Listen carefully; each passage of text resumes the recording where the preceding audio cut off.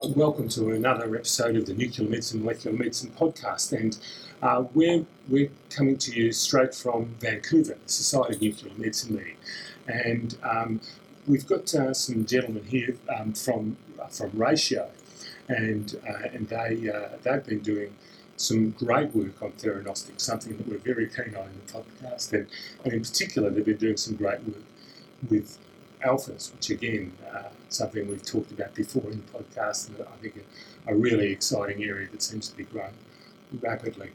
So I might hand it over to you guys, if you can introduce yourselves a little bit and tell us a little bit about where you're from and what your background is. Sure. Jack Hoppin. I'm a mathematician by training. I've worked in nuclear medicine for a long time, and worked on developing an instrument, a microspec CT, and then got into really data processing and core competency. Started a company in 2008 called InVicro. Through that company, it's kind of a staple now in translation. InVicro would be probably the biggest company for really data repository and CRO development. I think in terms of imaging groups, I'd say it would be the biggest, wouldn't it? Yeah, there's about 400 people there. It's a big organization. I left there about a year and a half ago. We sold the company in 2017 to Konica Minolta, and I started working. I'd met the good Dr. Babich a long time ago, and we connected in 2018, and got very excited about what he was doing at Cornell in terms of really thinking about radiopharmaceuticals, in my opinion, the right way, which is optimizing the kinetics of the drugs, and so helped his company Noria. And was active with him. And after I moved on from Konica Minolta Precision Medicine, started working a lot together. And I'll let John pick up kind of how we created the Ratio. Yeah. So there. John Babich. I am the Chief Scientific Officer at Ratio. My background's in pharmaceutical sciences for also 25 plus years. Reacquainted myself with Jack because one of the things we were trying to accomplish is fine-tuning molecules to really control the PK. Right? So at the end of the day, targeted radiotherapy is very similar to external beam radiotherapy. You have to make sure you hit the target, minimize off-target radiation. And we had developed a technology that's related to the manipulation of PK based on albumin interactions. And one of the things I thought it would be really valuable is to actually try to model this phenomenon, because with enough data points we could think about how we might optimize the design, not necessarily that the math would drive the molecules, but it would drive the characteristics of the molecules. Right, so what you're trying to do is optimise the uptake, not just based upon whether you get more target to off-target, but also around the half-life of the tracer. Right, and also quantitatively get more into the tumor, right? So when you think about it, we inject a bolus of radioactivity. It would be brilliant if it were to all go to the tumor, but it doesn't, right? It all circulates around, some of it drops itself here and there, excretion, etc. But how can you control the phenomena? Two things. One is, how do you get more of what you injected into the tumor?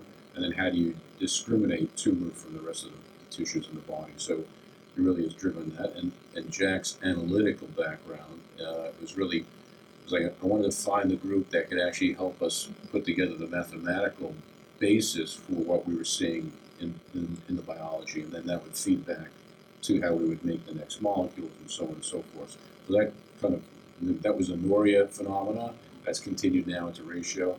We eventually sold Noria to Bayer Pharmaceuticals back in June of 2021. Right, because you've got to manage that mathematics, because they've all got different. You've got different uptake times from not just from the blood, but the blood into the exactly. The half-life of the isotope and so on. So it lends itself to great. So we like to say that what we're trying to do is bring math to medicine, right? So math meets medicine here, and Jack's background and the expertise that we're pulling together between the people that Jack has brought into Ratio, the people I brought into Ratio, we're really putting together, I think, a top team to allow ourselves to really focus on the let's call it the physiological requirements to do optimal targeting. We have a lot of med chem, we've got great chelate chemistry, and it's a team that's evolving I think, to be the best in class for radiopharmaceutical development. Right, because you've also got to look at how what is out of the tumour as well. Exactly. What's in it, and you've got to look at what's between the tumour and the bloodstream. So you've got to look at the tissue that's sitting in the middle of the tumour that might be more insulated, more difficult, all of those kind of things. And all of those things takes math, don't they? Yes, exactly. And you know, even the dosimetry, particularly when you get to alphas, right? There's one thing to look at a tissue level, organ level, but there's another thing to look at a microscopic level. And that's another thing that we have to model as well. What's happening at the very level of the tumor cells and its stroma.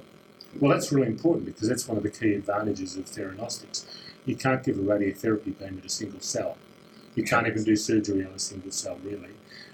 The only way you can actually treat a single cell of cancer, and that single cell might become a few trillion cells in a fairly short period of time, is with a theranostic approach, or a chemotherapy approach, but again, a chemotherapy is indiscriminate in terms of it. Exactly. No one typically knows where chemotherapeutics go. Exactly. It's not a question that's asked too often. Yeah, I think what we're touching on here is a key that is true to this space. Is it's a very interdisciplinary space. You know, you really do need to build a team. Having both of us been in the field of nuclear medicine for a long time, but also been worked with a lot of non-nuclear medicine pharmaceutical companies. Very often, everyone thinks, well, if I just put an isotope on something, I have the drug. You know, I've had this drug do something. All I got to do is put an alpha or beta emitter, and then I have a drug. Or in nuclear medicine, sometimes there's a sentiment where I just need to find a binder. I already know how to make radioactive drugs. But the truth is, you really have to have kind of a comprehensive understanding of drugs, nuclear medicine, and really physics, and in this case as well. I think that's part of our goal. We have timing, and timing is everything. And time, the market. Yeah. We're incredibly appreciative of. Right now is a great time. We're seeing the adoption because of the success of some of the new therapeutics. You know, and large scale pharma moving into this space, and that's not something we saw 8 years ago. You know, now is a new era for targeted radiotherapy. It's just a new time. It's exciting, and it's happening not because the big pharma want this to happen. It's because they've been dragged kicking and screaming, I think. Yeah, well, I mean, the patient benefit is so good and equivocal. Yeah. Well, you know, we've spoken before with people like Josh Malman, who's a patient advocate, right? And so they're the people that are driving the need for this and then saying, look, this works. We want what works. Yeah, and the side effects are typically much less. And it was everyone's kicking and screaming, not just the pharmaceutical companies. I mean, clinicians also. No one really wants to work with radioactivity, but I think we're making it very. You know, it's so valuable that it's getting better and better and more adopted. And supply chain distribution, it's all going to. You're watching it all. The ecosystem, exactly. So and a lot of investment has moved into the space, and so the infrastructure will also rise. Okay, let's talk with specifics about what products you've got in development or about to get into development. I was particularly interested in the FAPI. Can you tell us a bit more about that? Sure. So, FAPI is a great target, right?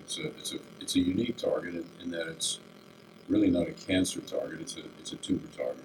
Right. You might say, what's the difference? Well, the cancer cells are the actual cancer itself. The tumor is the swelling, right? The Latin for swelling of what is the mass of the tumor.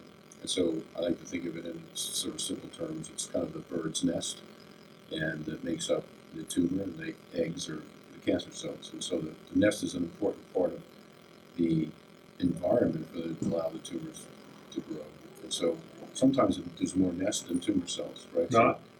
So we're seeing now the development of the theranostic piece on the diagnostic side, saying, wow, this might be a better way to find tumors, characterize tumors, because there's a lot of signal there. So you can there's a lot of data talking about comparing it to FDG. But there's other things to it as well, and that it's really looking at a component within the stroma, which is the activated fibroblasts, which do a lot of things, right? They're controlling a symphony of things in the tumor, and some of that may be related to immunosuppression or the covering up of the tumor from the host immune system.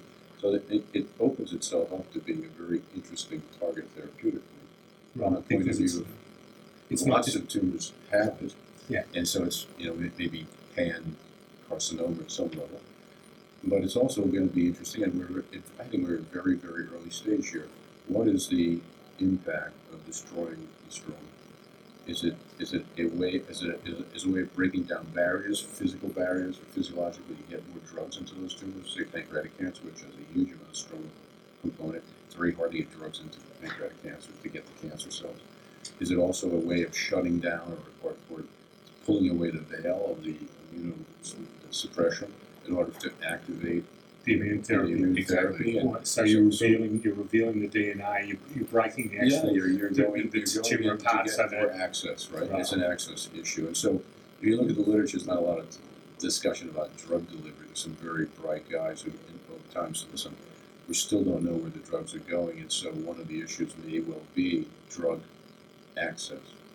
This could be an adjuvant for lots of different cancers by basically pre-destroying the stroma before you get into a therapeutic basis. Right. So there's lots of opportunity here, and the game's got to get played. and a lot of theranostics fail or treatments fail, or even FTG fails because they're just looking at metabolic activity of the tumour, right? Whereas the stroma is you don't have to have a high metabolic activity to have a significant amount of stroma That's around the correct. tumour. Exactly right, which is why very often, the data and the theme of this conference right now is a lot of presentations around this was a silent tumor in FTG, and now I'm seeing a FAP signal. Right. Yep. And It was Image of the Year a few years ago. We Yeah. did a podcast exactly on the Image of the Year. yeah, there you go. So Exactly. But now that was the hope, and we're starting to see the promise realize this. We're starting to get more and more data. and it hasn't taken that time though. No. Dr. Gosler did Image of the Year a few years ago with FAPI, and that wasn't that long ago. No. And we've now got a theranostic. Now, if that's going to happen with this, what's going to happen with HER2, right? Breast cancer, right? What's going to happen with some of these other cancers? Are we really going to? We're going to significantly make. Often the cancers that we've come out with theranostics, like neuroendocrine tumours and slow-growing prostate tumours, are the difficult ones. Yes. And we're having success in the difficult ones. So I think this is great news for Absolutely. patients. Yeah, so Yeah. we're excited. We're patient focused, and it's all about the patient at the end of the day. Can we extend life with quality?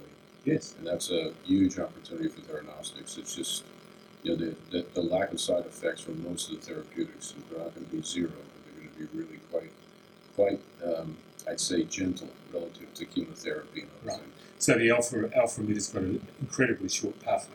So it barely gets across the cell, right? So it's really not going to affect neighbouring cells very much. You just have to get it in the right place. Exactly. You just have to get it in the right place. Right. I'll add that we're, just from a kind of where we are as a company, we've been. It's kind of our first Public announcement. display of ourselves. We started the company a year ago. We're 15 people, heavy PhD at this point, kind of 13. We really have a senior scientific leadership group as the company grows, and we move into a headquarters lab, discovery lab, in January of next year, 19,000 square feet in the seaport of Boston. So Right. it'll be, radiochemistry, synthetic chemistry, preclinical discovery work, and our headquarters office wise. So we're very excited. We got a good foundation, and looking to do this for a long time. It's not and hopefully, again, we have good partners already in Bayer and Lantheus, and I think we're very It excited. takes the ecosystem It that we does. talked about, right? Yeah. You have manufacturing, isotope manufacturer capabilities with Lantheus. You've got a huge pharmaceutical powerhouse in Bayer, and it's we're very fortunate that we have those two relationships. They're great partnerships. Right. And the other thing is we're now starting to come online availability of the source material, the alpha emitters. Like Yes, exactly. There's a new developer at ANSTO in Australia, Exactly. right? Yeah. And We just talked with one of your the ANSTO colleagues yesterday we were at Triumph. that's At right. BDOXT and talked to BDOXT, what they're doing, met people from ANSTO. So there's a huge amount of energy we're putting in financial support, obviously, to make this happen. It's a really exciting time. Excellent. Yeah. It's been great talking to you. Likewise. Likewise. Yeah. Now, anything else you'd like to add? Where can they find out more about what you're doing? Just our website, and we just kind of launched, so that was our first press release. We'll kind of keep the message going, and the info@ratio.com. info@ratio.com, ratiotx.com, All right. and we're here and looking for collaborators too. So Excellent.